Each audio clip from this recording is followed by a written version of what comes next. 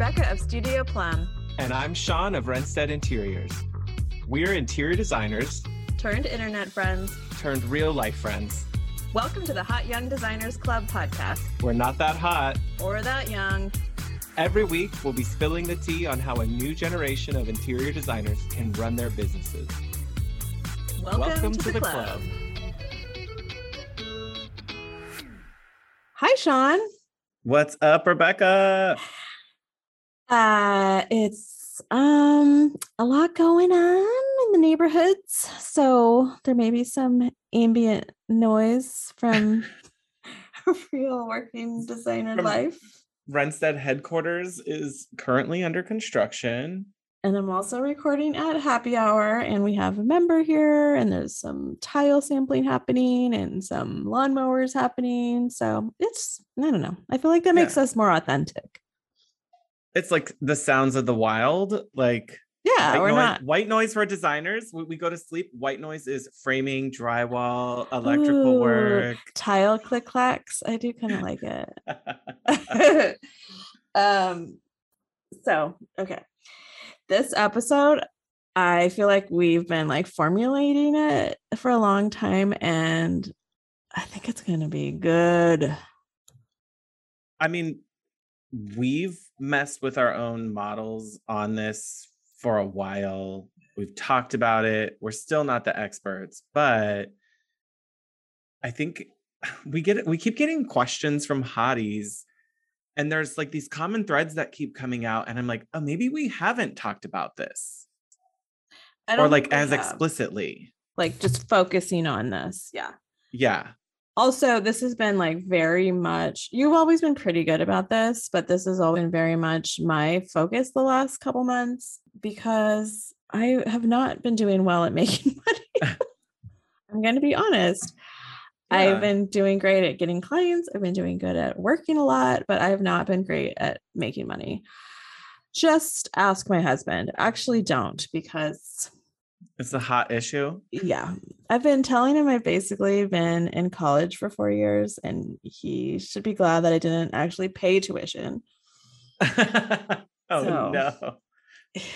Okay, but I don't know if you heard this hot take. I meant to share this with you separately, but did you listen to Emily Henderson's interview on Business of Home podcast? Not yet, but it's like fresh out, and she's talking about these points in her own business where she realized like, oh my God, I have 12 people, but like no money. And like literally she said checks were bouncing. And I'm like, Emily Henderson? Like, I'm so glad she talked about it.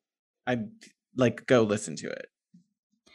Yeah, I mean, I will definitely listen to it because I think there's not a lot of transparency.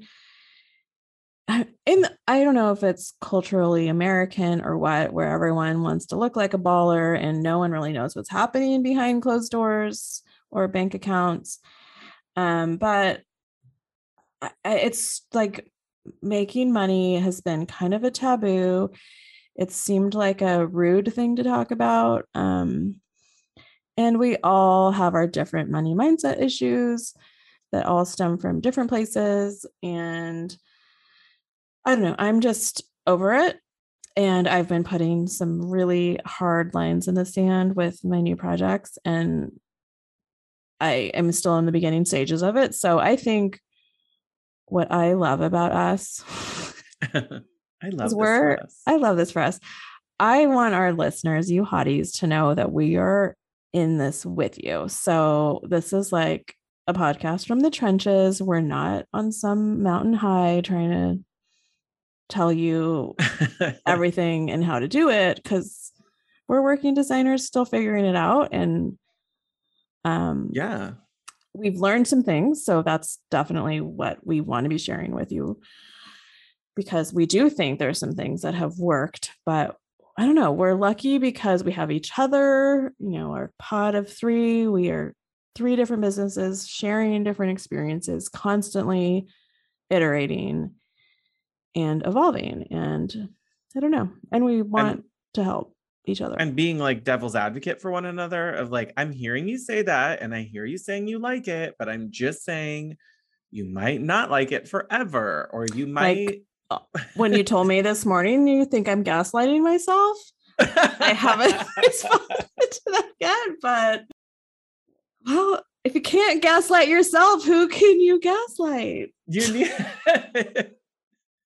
need somebody to tell you, like it's like that friend who would always speak up when you've like, should I get back together with that boyfriend? And everyone's like, no, girl, no. And you're like, but he loves me. And then your friends are like, no, like they're ringing the alarm, and they're like, please stop. And there's always like the one friend that actually you actually take their advice because you somehow respect it more than other people. Yes. And then you're like, okay, fine. And then you were like, oh, God damn it. They were right the whole time.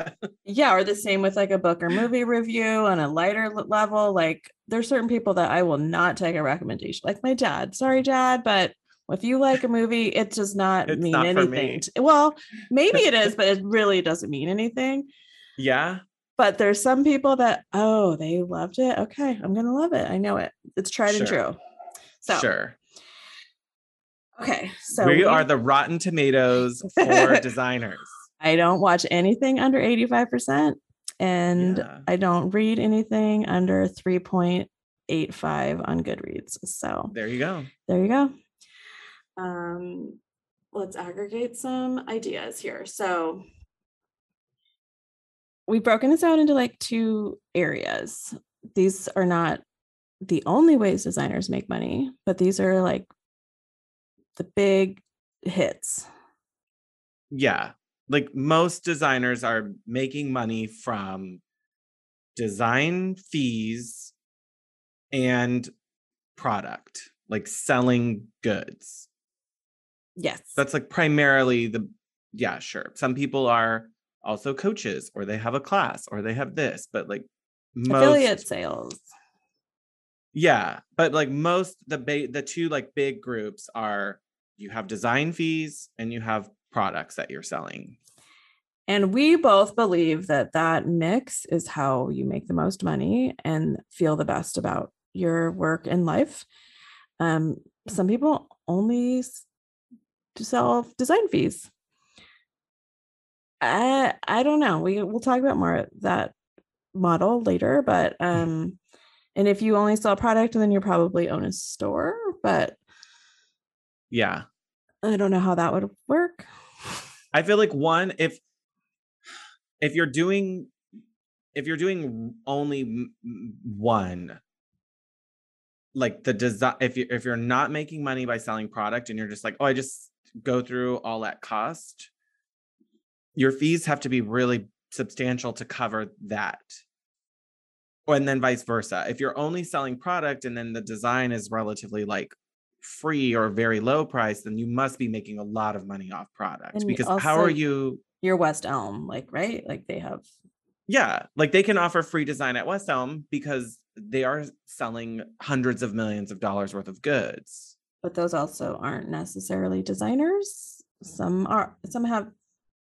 They're not like probably. Some have. Designers. Some maybe are. Like some might be, and then they do that as like a solid gig, But like, I just don't. I can't see a way through before I was selling product when I was really just doing design and then retail everything. Like I wasn't making any money. All of that was the client was getting the best pricing on product, but like I wasn't making a whole lot of money. And okay, let's start with product. And this was really inspired by a few different hotties writing in. And, like we're always trolling these Facebook groups, getting fodder for the pod. Pod fod. And it seems like, and just from my experience chatting with designer friends, there are a lot of people that don't sell product.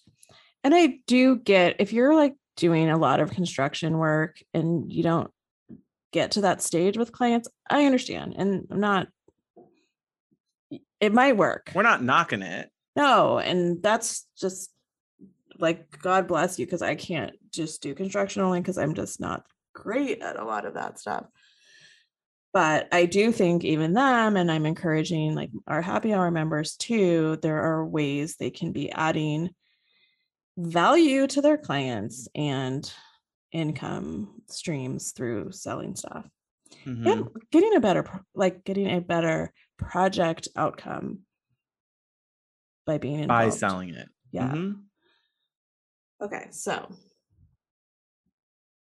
first things first, you got to build your vendor list. This is probably the most important thing, but also is needs constant adjustment and tuning, right? Especially now, like there's vendors that just don't even exist anymore, or they haven't had something in stock for 2 years. Yeah, like they haven't been great dealing with shortages and shipping and whatever, and more horror stories are coming out about different vendors all the time, and you're just like, oh, well, I won't be ordering from them, even though I like some of the stuff they're doing. If I'm hearing all these horror stories, I'm not going to even risk it with my clients. And that's where it's very helpful. I know we say this all the time, but it's very helpful to have designer friends in the industry and or Facebook community groups that can, I'm just always kind of taking in information and just like, ooh, red flag on that one. Let me get more info. I mean, think about it like a doctor. Like if you were a doctor, you don't just like get your license to practice medicine, start practicing, and then never listen to what's happening in your industry or your trade or your profession for 34 years. Like you're constantly getting a new journal, getting an article, hearing from another doctor. And they're like, did you hear about like designers new have to be the research, same way. new drug trials. Yeah. Otherwise we'd still be, treating people with freaking leeches. Like designers, we have to keep changing and learning every time we go through stuff. Real life coming at you. Yes. So build your vendor list. So I guess what the main thing with that is, this is something that I struggled with a little bit, especially in the beginning, is really consolidating who I purchase from. If you follow here for a while, I'm an Enneagram 7. I like my options. I don't want to be like bottled into any kind of small group of vendors, but we have done this where we have picked like one, well, we have multiple, but one rug vendor, one lighting vendor, one case good vendor, now window treatments. And we're trying to really focus on keeping those numbers up for them. And then, of course, I still buy through other places, but I always try my top vendors first. Yeah, like let me look and see if my big hitters already have it, because I'm going to get the best possible price off of retail pricing through them if I keep doing it. Yes. So you keep your rep happy, you keep your numbers down, I guess. Your percentages, your costs down. And it also really streamlines your process. So now I kind of know, like, there's 5 vendors that I kind of know everything that they've got going on. So I'm familiar when they drop a new line or collection. I know what their summer stuff looks like. Like I am just focusing on a few things instead of trying to keep up with a million things. And I think it helps me be faster when I'm sourcing. I mean, the efficiency in sourcing time is also a way we keep our money in our pocket. Is don't just keep spending 8 hours looking for a piece when you could get it from your heavy hitters in an hour. It's fine. Sean's trying to mute out the drill from his office right now, so it's okay. Totally. So I always check I have I consider them key accounts that I source from first. If I can't find it there, then I'll go down and start looking to other places. But I don't source from retail unless, really very rarely, if ever. It's like styling stuff or like finishing things that you're just like, God dang, I could not find that one lamp, and CB2 happened to has one that will work, or West Elm has the little trays or some accessories. Definitely accessories, because a lot of wholesale accessory companies, you have to buy multiples. And it takes time, and I usually wait till the last minute for those things. But Yeah, the only time I really do is if I'm so irritated at a project and I'm ready for it to be done, and I just like let the client, like, okay, if you're going to be this picky about this one thing and you saw something at CB2 that you like, just go buy it.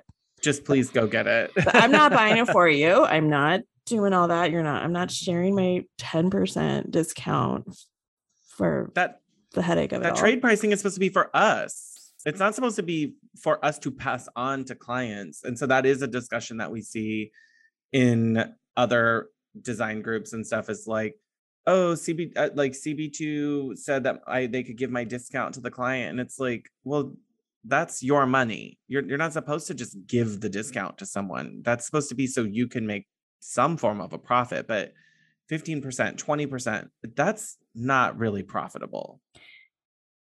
Okay, yes. So 15% discount that you get from a retailer. Any Joe Schmo, you might not have known this, but you can actually go into West Elm and negotiate pricing. So, okay, maybe not West Elm specifically, but a lot of retailers, their managers at the store have some wiggle room and might negotiate up to 15% for you. So that's like a wash, like that's nothing, and your client can just go do that directly.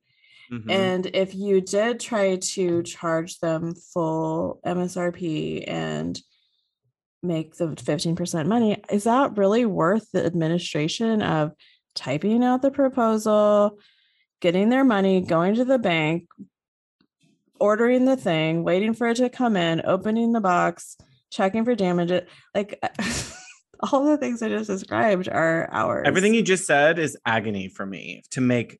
And nothing. That was like an item that didn't get smashed or come in wrong or whatever. Yeah, let alone a damage claim or the time to drive it back and forth to a store to send it back. And you don't have a rep, and you're on 1-800 customer no service, and you're waiting 4 hours to get in touch with a restoration hardware person. Yeah. So you just made $25, $100 maybe, and that did not just cover all the things. So don't even like my opinion, don't bother, because you're losing money if you do that. Or even just their time is money. Like, that's what I mean. You want your life back? Like, my personal life and my well-being is worth way more than $25 markup on $100 thing, or like $15 on a $100 lamp. Like, $15, that's minimum wage in California. Like, I don't want to enter that into a proposal for $15. Like, literally, and pay taxes on it. I spend more of that on a sandwich getting DoorDash to me. So I did just spend that on my lunch today. It's $19. Yeah. So come on, like, just don't even. And like, the customer service is not great. Like a supermodel. Like, you remember how some of the supermodels was like, I don't get out of bed for less than $15,000 or whatever it was. That was so much money. And now I'm like, actually. Yeah. Like, yeah. Why? I don't sell retail unless I'm making thousands of dollars off of it. Like, oh, I'm never going to make it. You're going to have to buy a Restoration Hardware cloud sofa. Ew. It just doesn't make sense. Like, just have them buy it themselves. I'm just saying, I'm giving you permission to let your clients buy retail, but I don't think it makes sense for you to process that order. I think we've like, if the hotties are listening and they're still like, but I'm going to be like, okay, well, you do it, but just don't talk to us about it. Like, don't talk to us about your crazy ex-boyfriend when you get back together with him anymore. Cause like, we don't want to help you we don't want to tell you need to break up with him anymore. Okay. And I think we should just like back it up a little bit and just say, if you haven't done this, you have not sold wholesale furniture and you're scared, that's okay, but still figure out how to do it. And we're going to still talk about it and help you, but it's not that hard once you get it. I remember being really overwhelmed and like, what the fuck? People are going to pay freight and then extra for receiving and extra for installation. That makes no sense. How am I ever going to explain that? Because as a previous consumer, it didn't make sense to me either. But over time, I realized, no, I'm a luxury service. This is a different level of experience. And it all kind of comes out in the wash as balanced. It's just their time versus money. Yeah, they're paying us for that expertise time and doing that for them. And it only makes sense if you are doing large orders of wholesale furnishing to have it go to a receiver. This is going to be a different conversation, but you cannot have that shit coming into your house. You can't really have it come to your client's house either. No. It's and I'm still making mistakes. This is still happening to me in certain situations, and I'm not going to do those certain situations anymore. But it's a lot of stuff. So if you haven't done it before, like I have a mirror that I just ordered for a client. It's like a going over the fireplace mantle mirror. The box it came in, so I had it sent to my office, which I have a warehouse in, so this is still okay. The box it came in is like an 8x10 foot box. Oh my God. It's huge. I mean, it's supremely packaged for being on a truck, basically. So now it's like, if you were to send that to your house, like if you live with somebody, they're going to be really pissed at you. They're going to hate you. You're going to have to take like 4 different recycling cycles to get that out of your life. Like, yes. Okay. So, but like traditional retailers are already doing what we're doing. Like Crate and Barrel, Target, they're already buying goods from wholesalers at wholesale prices and then selling it at retail prices to make money. And you are literally trying to do the same thing as a designer. I know. I think you are a retailer. When I kind of started realizing like I am Target store, that made more sense. So if I take Target and their warehouse and their red-shirted employees out of the picture, I keep that profit. Yep. And find the way to manage the deliveries, the freight. And I think most people, from what I can understand, is it's mostly being nervous on how to sell that value. Yeah. And I think part of it is a mindset. This is a luxury service. This is the service we offer. Like our clients want us to do this because they want better than retail. Like they want special things. They want unique things. They don't want the thing that everybody has. Yeah, take price out of it, take cost out of it, and just make it be. Because you always hear of things like, ooh, designer, like this is a designer level thing. Mm-hmm. I mean, it's got to be different than what you just go down to Home Goods and buy. Yes. You're not going to find the same hardware in the Home Depot cabinet hardware section that you're going to find in your showroom and in my showroom.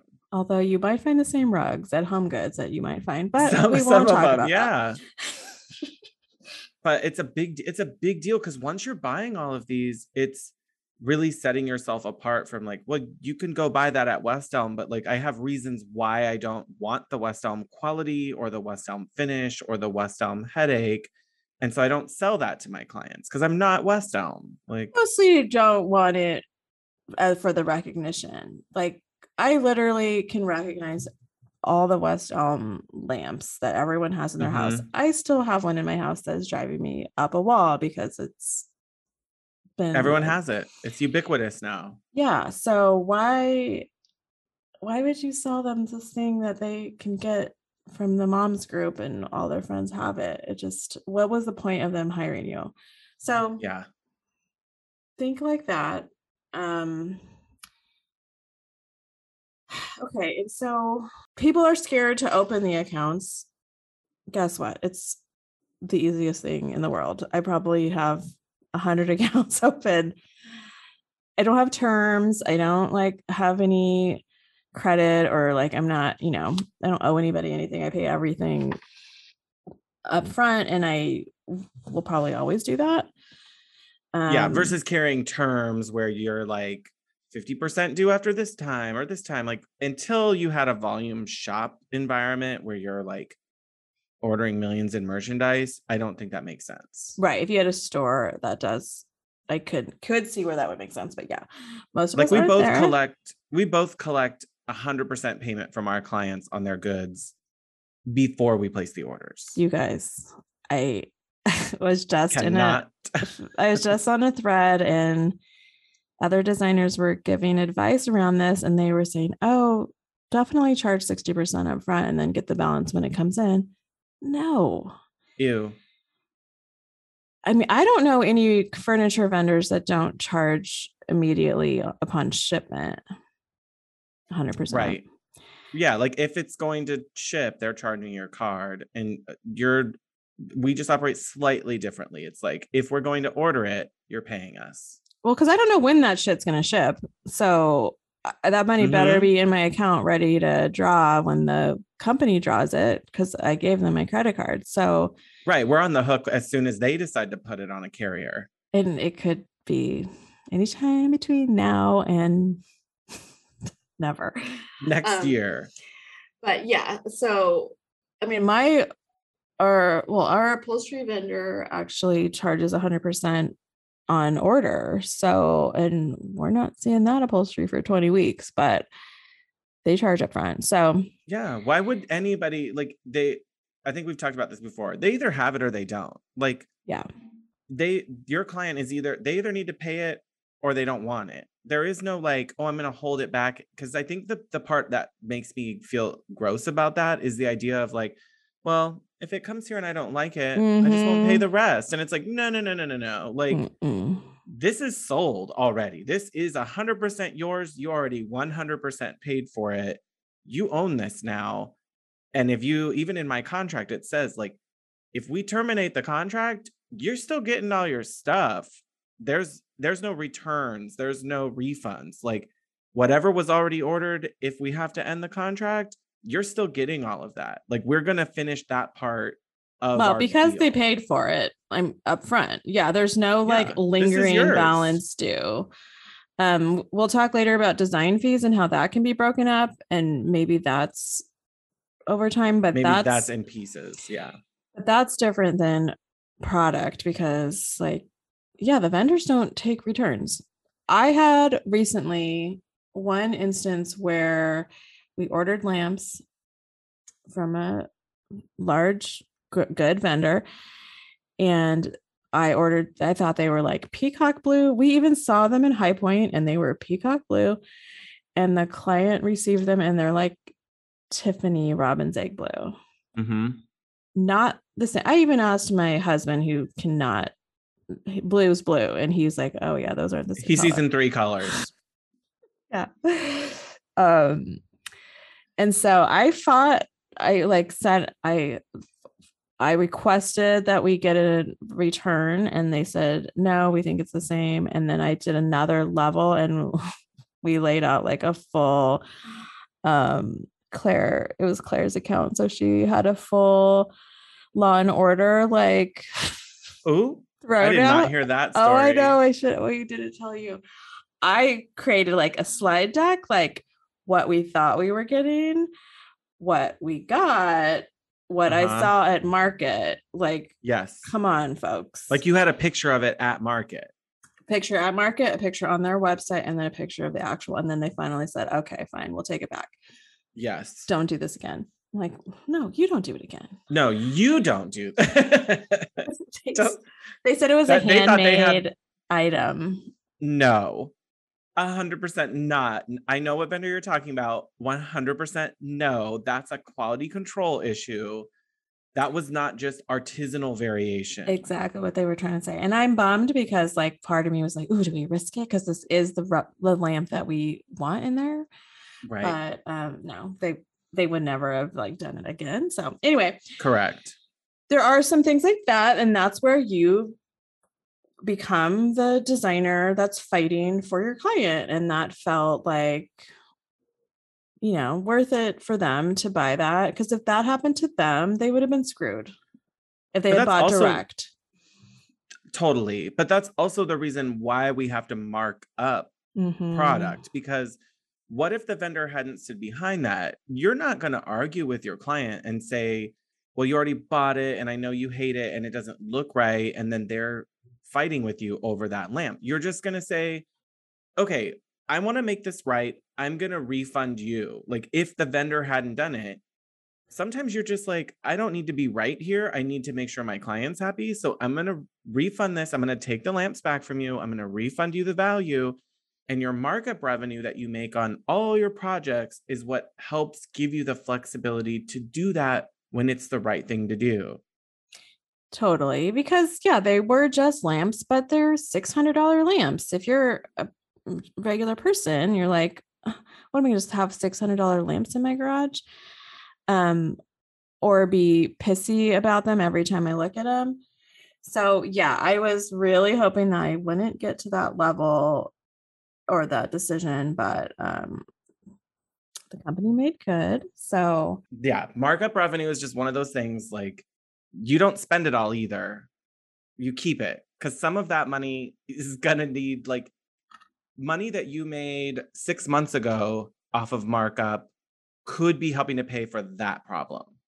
Yeah, I always think like some projects I make a lot of more money on than others. Like some have to cover the next guy.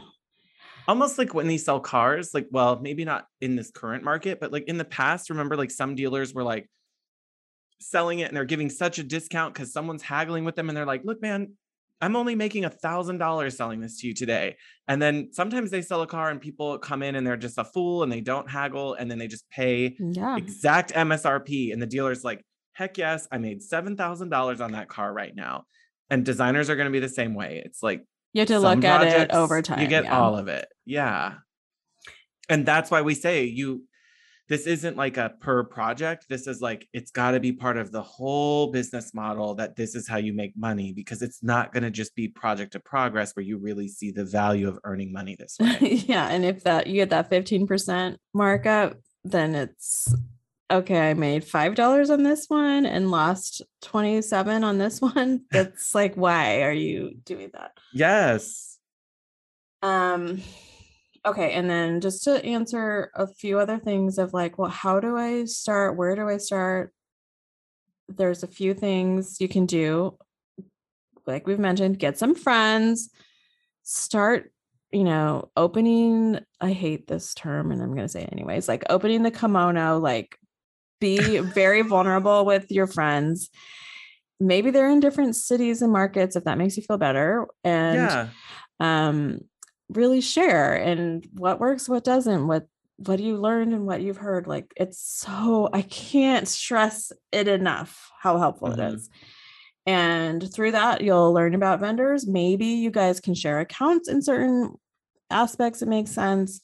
For instance, like Four Hands is really clear with your like pricing tier of where you're at and what your trailing spending needs to be. And as a single designer, it's really hard to get into those upper tiers. But if you get a few of you sharing one account, then somebody has to be the owner. Like they don't want a bunch of designers asking about something on the same account, but it's still worth it. So like we've done it in the past where we use your account for this, my account for that. And so that way we're also sharing the responsibility of the admin. Yeah, it's not just all one of us getting all the email communications or the order updates. We're all kind of doing it. Because you have to like forward, like there's only one email on it. So you have to forward the updates and shipment notifications and things like that. But it's not that hard and it's so worth it. And or buying groups are kind of the same thing. There's more formalized versions of what I was just saying. And there's some really great ones out there that they do all the admin. They have really, really great pricing. So some of their accounts you would never get as low as what you're paying them and they're still making money. Yes, because they have the best tiers on pricing. Yeah. So like there's some that like the buying group I buy for visual comfort through right now, I still make 40%. Goals are to have my own. So We'll see. Yeah. Well, of course, like you would want that pricing model for yourself and not have to share it with everybody else. But if they're giving me 40, they're still getting 15 or 20 just for the admin of it. So, they're like selling some volume. Yeah. The other way that we make this like super profitable though is you have to set minimums per project With the client. Like it's got to be, oh, you're doing 4 rooms. 4 rooms is a minimum of this amount of money based on the project we're talking about. Like product expenditures, not this doesn't count for your drywall or your countertops or your cabinets, because I don't sell that stuff.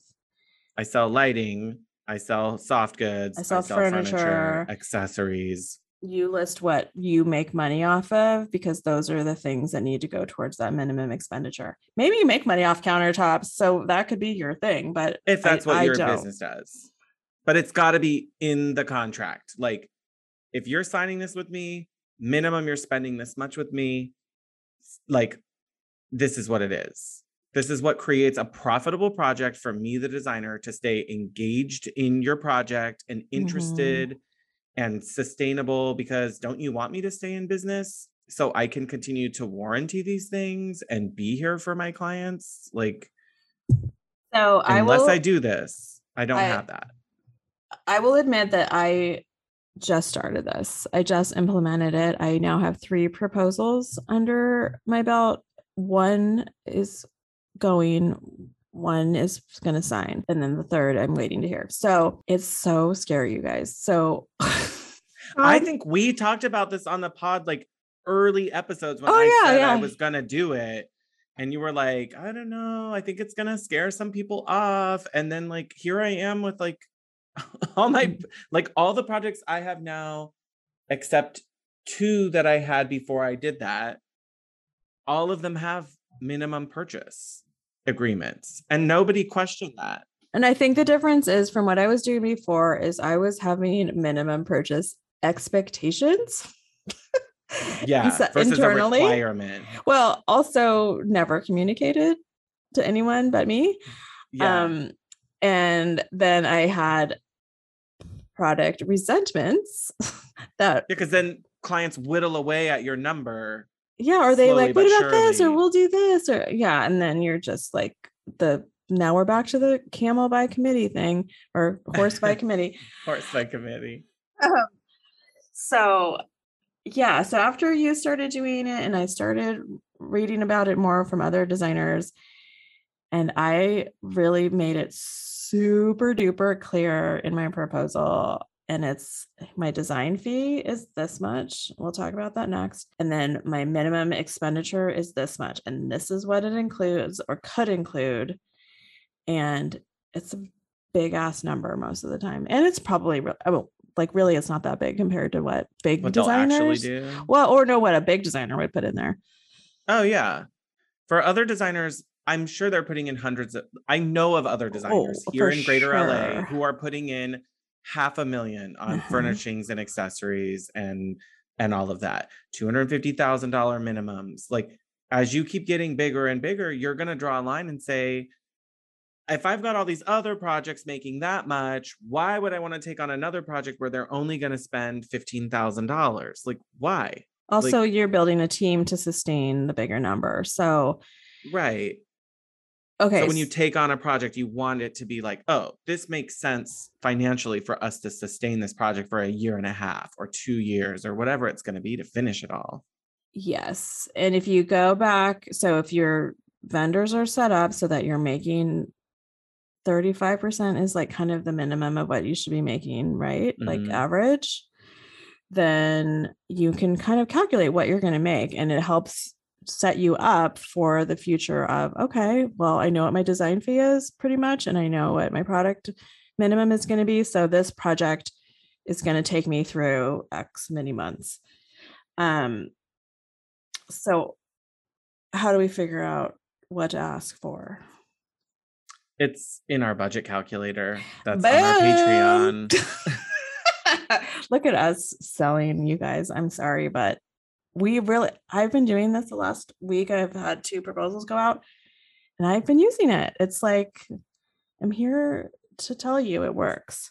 It's just easier to say, oh, okay, we're here. We're talking about your master bedroom, your dining room, and your living room.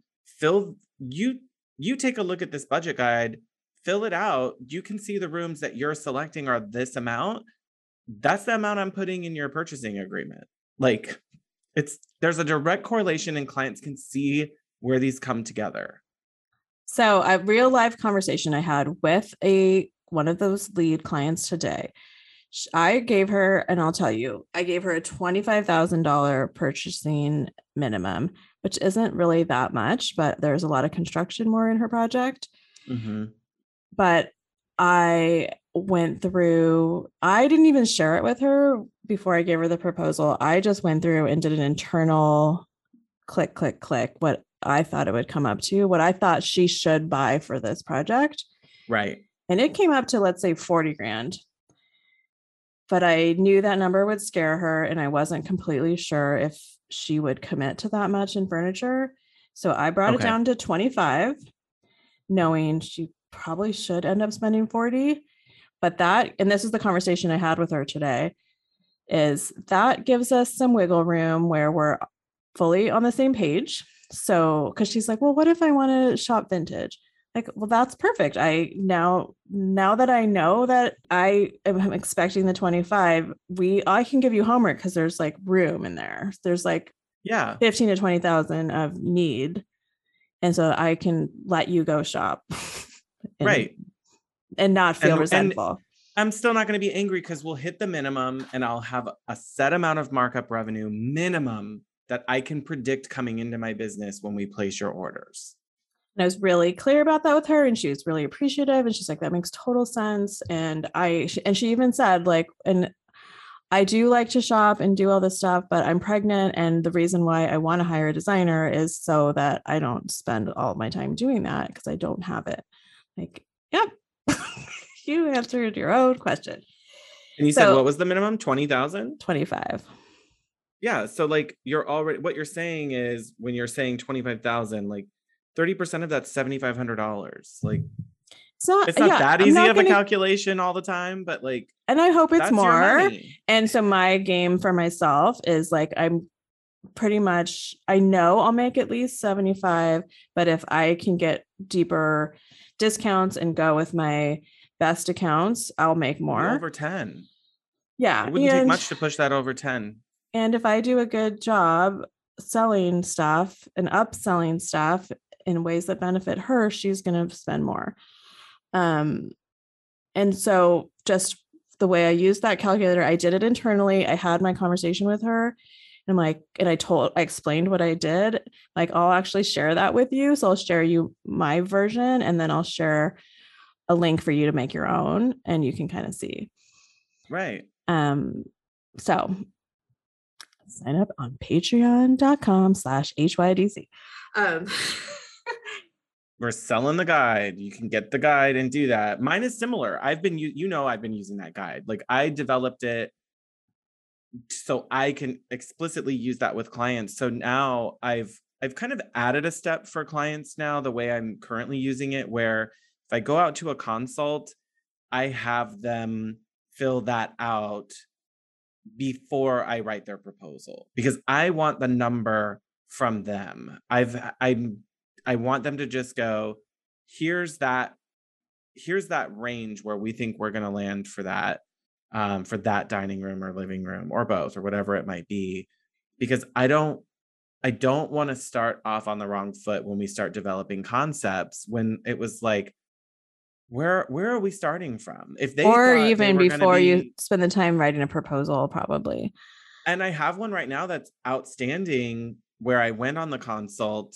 They haven't done that part of their homework yet. And I feel such a sense of relief of, I'm not writing a proposal for you if you won't even do the homework right now. Like, if you won't tell me a budget number, how am I supposed to finalize a proposal on a contract? Like, and that's okay. Some people will self-select out. That's why it's there. I don't want to pretend we're going to be spending $45,000 and they're thinking we're spending $15,000. Like, exactly. That's not, no one wins in that equation. Not me, not my business, not them. Like, there's no real answer to that equation. It's an imaginary number. Like, and I think it's so important for people, especially who have just kind of not bought anything in a while, to realize what things actually cost. And if they want to take the time to cross-reference that with Restoration Hardware, whatever their go-tos might be, they'll quickly see that we're pretty reasonable with what we've put in there. Correct. People need to like come up to terms with what we've talked about this before, what they think they want to pay and what actually things cost. Yeah. And so, yeah, I think it works either way. I've done it both ways where I've given them the calculator first. I think that works best when people just won't give you a number. Yeah. In the case recently, the last 2 proposals I've written, they've given me their like big number for their whole renovation. And I've felt comfortable knowing what they should be spending in accordance with that. And I think there's got to be teeth behind it when people tell you that. And that's why I put it in the contract. Is like, at some point I need to be able to go back and say, hey, like, I get you want to try to save money, but we're contractually obligated for this. Like, you've made these commitments. So what are you going to cut from the rest of your project? Because this is what we're doing. It's not like as your contractor keeps sending change orders and the contractor's making more money, like, I'm not going to lose my money just because you're paying for more upgrades somewhere else. Like, it's not robbing from Peter to pay Paul here. Like, Peter, it wants to get paid. I'm Peter. Peter needs to get paid, and Peter Piper already picked you a patch of pickled peppers, and you got to pay for those pickled peppers. Okay, Piper. Like, you're just gonna not have to have flooring in your kitchen because I need to sell you these table lamps. Well, I'm just kidding. But if somebody has 50,000, I'm gonna pull a Inea White right now. If a client has 50 grand, they have access or can get to 100 grand. I don't want to hear excuses from people anymore. If they had 150, they got 200. If someone can qualify for these levels of projects that they're doing, there is more. It's not about your $2,000 side chairs or your $3,000 dining table. They have it. There's a value thing. So, and don't be messing with our income stream. And that's why I think it's really helpful to put that in the contract in the beginning. Like, right now, those construction projects have not started. They have not started hemorrhaging cash. Yes. So they know, like, oh shit, I gotta keep that aside for Studio I got Plum. another 60 grand that I'm gonna spend here. Like, so when they're making decisions whether they want to upgrade to whatever marble fireplace, then they've got to realize that they already made. Yeah, your contractor would be the same. You already made an obligation. I already demoed the bathroom. It already started. Similarly with you, you're like, oh, we already did the living room. Like, we already started. It's too late. Like, yeah, you might as well just give me that money now. And I guess that's the next spend it. I guess that's the next level, right? Like, get that minimum expenditure on retainer. I mean, as soon as possible before the house starts going crazy, but dreams, there. I'm not there yet.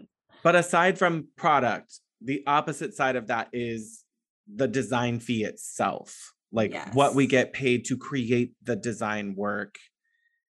And you've already started making the leap into flat rate. I'm still hourly and like getting close to moving towards like going from hourly to flat rate. Yeah. So again, my new world order here. I personally am not in love with tracking every second of my creative time. I have hangups around it. I'm not recommending that you have the same hangups, but I know that I like freedom around creativity. It's like a value of mine. And I was really struggling with this hourly transaction but I want to like touch and feel and ruminate and explore. Sit on Pinterest for a little longer. I want to do it at 10 o'clock on a Saturday night and not feel like I have to go log that shit in somewhere. So that's me. And so I moved to this flat fee for design only. So that doesn't include project management of construction. It doesn't include, sometimes it includes procurement. I'm clarifying that a little bit. It doesn't include trips to the Bay Area because I don't know how many I'm going to need to take for this project that I'm going to take. Fair. So, but I do know how much time I can allot to my design and also give it a little bit more value because like in graphic design, there's always these arguments around why would you charge hourly at something that you're really good at? Because if you take 1 hour to design the logo, the client signs off on, you still should be able to sell that for 10 grand. Yeah. But that's not your hourly rate. So the value of the design expertise is different than the actual time your body took to make it. Yeah. And I think some of this is that in the time it's not just the time it took us to realize this, it's also the time it took us to build the expertise in our businesses where there is now a point where we have increased efficiency in creating a better design. And so why should a client get the discount for that? And so now you're at this point where like what you earn off of those design hours actually starts getting smaller because they're so fast. Yeah, but it should not be like me bringing on my design assistant to make me more efficient should not mean that I get less money. In fact, it means I need more because I'm investing more in a project when I do it. So that's like, it's still track our time because you want to know when you're wasting it. Like, oh my God, we spent 100 hours and we thought it would be 60. Holy moly. Like we actually lost money on that project then if we really calculate out based on hourly payment. Yes. And I guess what's different is you can control how much you're spinning your wheels for the most part on design. So again, like I want the opportunity to spin my wheels and know that I can do that and it's not going to, I don't know, bother anybody. Yeah. But also, track it, get better, get your ideas out faster, and don't just like, my therapist calls it N'ing around because it's like N for INTP, that's intuitive. So she's like, you're just N'ing around when you're doing that. So watch it, but I don't know. Enjoy the creativity and the freedom it allows you to. Exactly. And knowing what you're gonna, you know what money you're gonna make at the minimum. So like my design fees are flat and then it goes hourly for project management. So because I don't know how much the contractor is going to need me. I don't know what kind of team the contractor is going to have. I don't know how many site visits I'm going to take. I don't know if there's going to be some sort of problem that I'm going to have to solve. I don't know if they're going to fire me after I do the design. So, I mean, at least you'll get paid. And I'm done. Like I'm happy with where we landed and I'm not going to get fired, but like they may not need me that much for project management, which is perfectly fine for me. And I like doing the project. I should say I do like it. You do like it. But I wish that it, like you're saying, I do it hourly. And I think especially because I have some contractors who make my life so damn easy that I didn't make a lot of money off of PM for that project. And I'm like, damn, I should have charged more for the design then. But the reality is I should be charging more for the design on all projects. And then I'm not heartbroken when PM is smaller or I have, 30% less hours because it's a really great builder. Like that's no problem then because I don't feel like I lost out on revenue. Like I should hope that my clients have efficient projects. I should want them to have a smooth job site.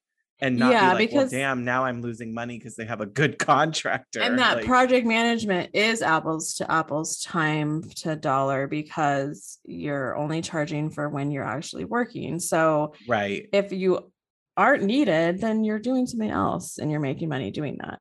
Correct. Like your next project with your design intention. So I've been doing it.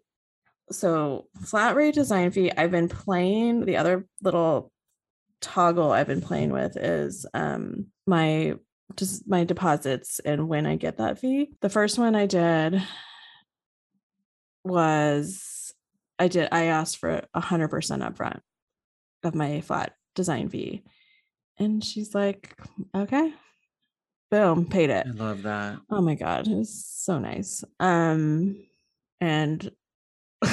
yeah, it's been so nice. But but that's not a lot of construction. The next couple of projects are going to be a lot longer, Yeah. and bigger numbers. And so you had to coach me through sending one yesterday, and it was a bigger number, and I felt weird asking for it all up front. And so it was felt more of like a, I guess, balance with them of, okay, I'm not going to ask you for $50,000 cash up front and you're going to be working with me for a year. Yeah. So let's do the deposit. Then when we're about to go into the concept, the next thing's done. And then when my design concept is complete, then the balance is due. And by then we'll have trust and still be in it. Yeah. It's like, oh, we're already so far in at this point. There's no going back. There's no doubt that, yeah. I'm sorry, I'm not a baller like that where I can ask someone, hey, can you just like float me 50 grand? I promise I'll be here tomorrow. Like that's a lot for a lot of people. And so giving up that money just does not line up with. No, it's a lot. And we're not working with ballers like that yet. And it also kind of felt like a lot of responsibility for me to manage that much money of my own in my business for as long as I might need it to last. Yeah, you're going to have to retain it and make sure that it's like used properly. Right. So if you don't have a cash flow system set up and a cash management strategy set up, like that money could disappear and then you owe it to everybody if something happens. So don't do that. And I think like for me, that's why hourly is still kind of reassuring, is because I'm calculating it based off of estimates that I have now worked on year over year. Every time I do a project, I can look up, because Ivy does let me do this, I can track what room I'm working in my Ivy proposals. So when I put design time in, I can say which room it was for. And then when I get to the end of a project, I can tell you what room, how much design time was spent in each room and for what, whether it was design or project management or vice versa. So for me, every project I get better and better, and I can figure out, oh, this client's kind of describing this type of kitchen in our consultation. And okay, this sounds like mostly straightforward, not a lot of crazy built-ins, not a lot of custom stuff. I could make this work. And I think it'll be about this many hours. Is it exact? Oh, hell no. Like no one has ever been exact. Where most people are exact is I usually kind of know about what I'll spend up through concept on certain rooms. Flat and fee. That's always what? And that's where I do flat fee. Yeah. And so like once I know, oh, that's pretty accurate, then flat fee makes sense, because now I'm like, wait, I said it would be this many hours and I was only off by like 3 or 4 hours. Well, then that's time to move to flat fee, because what I'm estimating is getting so accurate that I'm right there. And when you do flat fee, you just do that and then add some more. Add something so you don't lose out on the deal. Don't make it like, oh, my flat fee for this bedroom would have been, if I did it hourly, it would be $3,000. And so I'm just going to do flat fee $3,000. It's like, no, give yourself a little bit of room on that. Like, don't come in right at the number every time. Okay, well, I I'm still testing this out, so I don't totally know if this is the best, but I do think one of the biggest value for flat fee is we all know what money we're making and the client knows what money they're paying. So that is like equitable. But also it's a value to me that I have that money in hand. Yes. And you can make payroll with it. You can cover overhead expenses with it. There's less transactions. So yes, still track your hours internally, but I'm not billing the client. I'm not waiting for it to get paid. I'm not cashing the check, however you do it. And the pain of them having to write check after check and being like, but wait, our house isn't even being remodeled yet. And we've wrote like 4 checks. Or we're going through something really annoying with the contractor. And now that annoyance is bleeding out on you and we're just tired of paying money. So I just think, so the way I've been doing it on these bigger jobs is I've been going room by room and setting a range of what I think the hours will be. I'm doing not what you said. I'm actually like erring towards the middle of that range. Yeah. Because there's value to me in getting that money ahead of time. So I don't know. It's going to be, but this is also your experiment phase. Yeah, you're for sure. just in the beginning of it. So you're going to like, if you go at the end and you're like, holy moly, that was a lot of hours, then you can just go, okay, next time I might aim a little higher when I send my next proposal. For sure. Yep. But I don't think any designer's only gonna make, I don't think anybody is out there making $100,000 a year off of just fee revenue only. And I mean, when I say 100, I mean like your take home pay after running your business and your overhead with design fee only. I just don't see that being a sustainable business model where you're not selling product, you're just doing design fees by themselves, and you're not making money on any other category. The only scenario that I've heard that might work with, and it's been very tempting at times, is that I've heard of a few designers that are just consultants, and it's almost like they're designer on call full time. So they don't do shit at their desk. Like there's no homework, and they just show up to go shopping or show up to go to their house and tell them what window treatments to pick out because the client already like got all their samples in. So the designer's not doing any legwork, and they're just doing the Miranda Priestly fantasy. Like, come in, you should paint this room blue. You know, you should put this sofa like over maybe there. I'll keep a fan deck in my Hulkin bag, but I'm not bringing like, and then that designer doesn't even own a computer. Your overhead's very low then, because you're not having to pay $1,500 for an annual AutoCAD subscription. No, and you're not maintaining a material as expensive of a materials library. Like all of that then starts to become a lot easier to understand. Your brain is like overhead. Your brain is where it is. Like there's no like emergency situation, and you're just like, yeah. And you probably have a higher rate. Right. And some of that is going to depend on what a livable wage is going to be for you.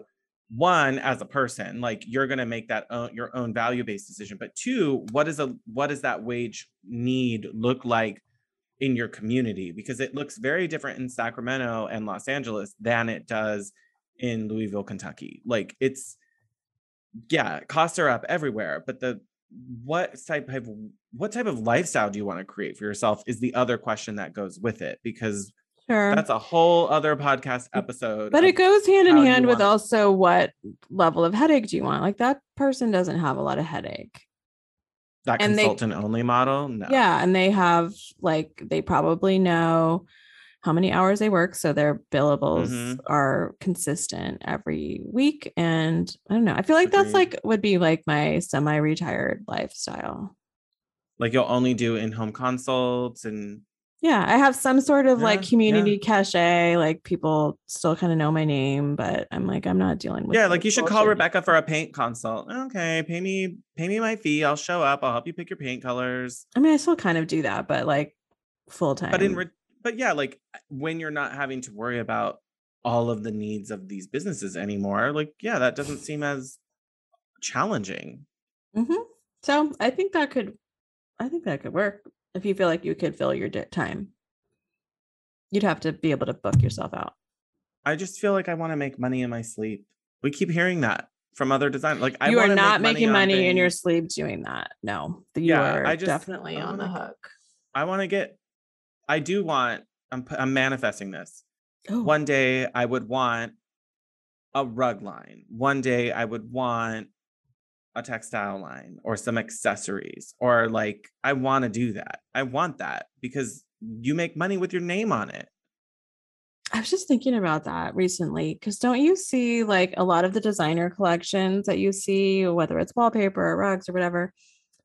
I'm not all of them by any means, but a lot of them aren't working designers, like they are product designers now. Yeah. Which does sound kind of nice too.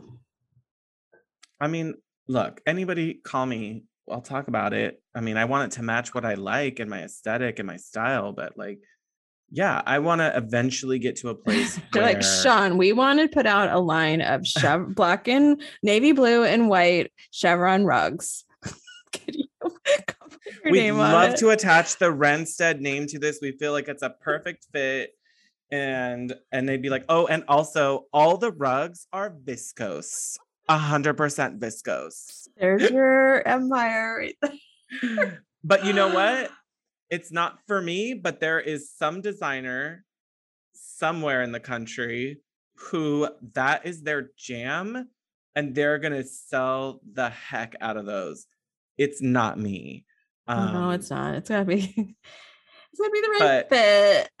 This is like two of the main ways we make money. And I just think we have to focus on what is going to make you feel fulfilled and not resentful and excited about projects. And for me, a big part of that is, well, at least I made 10 grand on that stuff. Well, at least I made 5 grand by selling these things. Like, to me, that is reassuring of, well, at least I will be able to contribute towards my family's mortgage this month, and I will be able to pay for our $7 a gallon gas. Like, and I think one thing we didn't really specify is do it in a way that makes sense to your values. And this is what I explained to the client today on the phone is, I'm not just here trying to sell you crap. Like, I'm just not willy-nilly like cash grabbing. Like, I could here. sell you anything, sure. Like, but like I'm not going to. No, the things that I'm selling are things that I stand behind. Again, like we go to market, like we have trusted vendors. If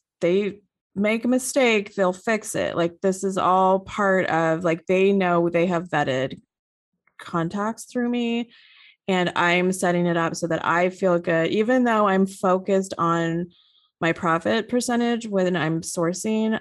I've already done the legwork to know that anything is still going to be good. That makes sense? Right. Like, I'm not just exactly finding cheap shit that I'm going to sell. Yeah, this isn't, I'm not picking up the Threshold collection from Target and putting it in your house here. Like, we're not talking about that. Unless it's an accessory and whatever. They have some cute stuff. They have some good stuff. But no, I'm not marking that up and pretending that it's worth $2,000. Precisely. So we hope you guys, we really just want you all to put on your big girl pants or big boy pants. Yeah. And on your pantalones, make some money. Ask us questions. We're here for feedback and like specific questions. We'll try to tackle it in future episodes, or maybe we'll talk about it on our Patreon account. What do we call that? The post. What are the posts called? The board? Oh my God. The message board? It's turned into a grandpa. Look, we're new to Patreon too, okay?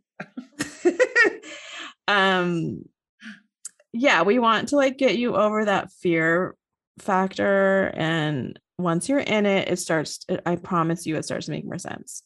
Yes. Start small. You don't have to feel bad about earning money. Like, oh no, we should not feel bad about it. We should not feel apologetic to clients about, okay, I'm so sorry, but I have to make money on this. Like, no, that's a statement, not a question. Like, I am going to make money by running a business with this. Period. Yep. because it's all a transaction. So definitely. hey, all right, y'all. So until next time, stay hot, designers.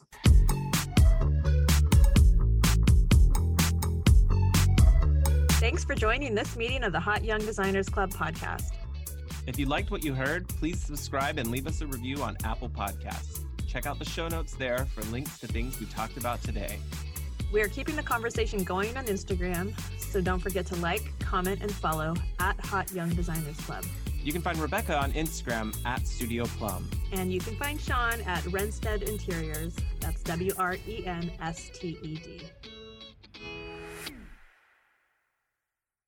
That was a swoosh. that was good. Okay. girl, it is so hot. I realize the afternoon sun is cooking this side and the thermostat is out at the front where it's cold, and I'm like sweating from my ripple folds right here. Like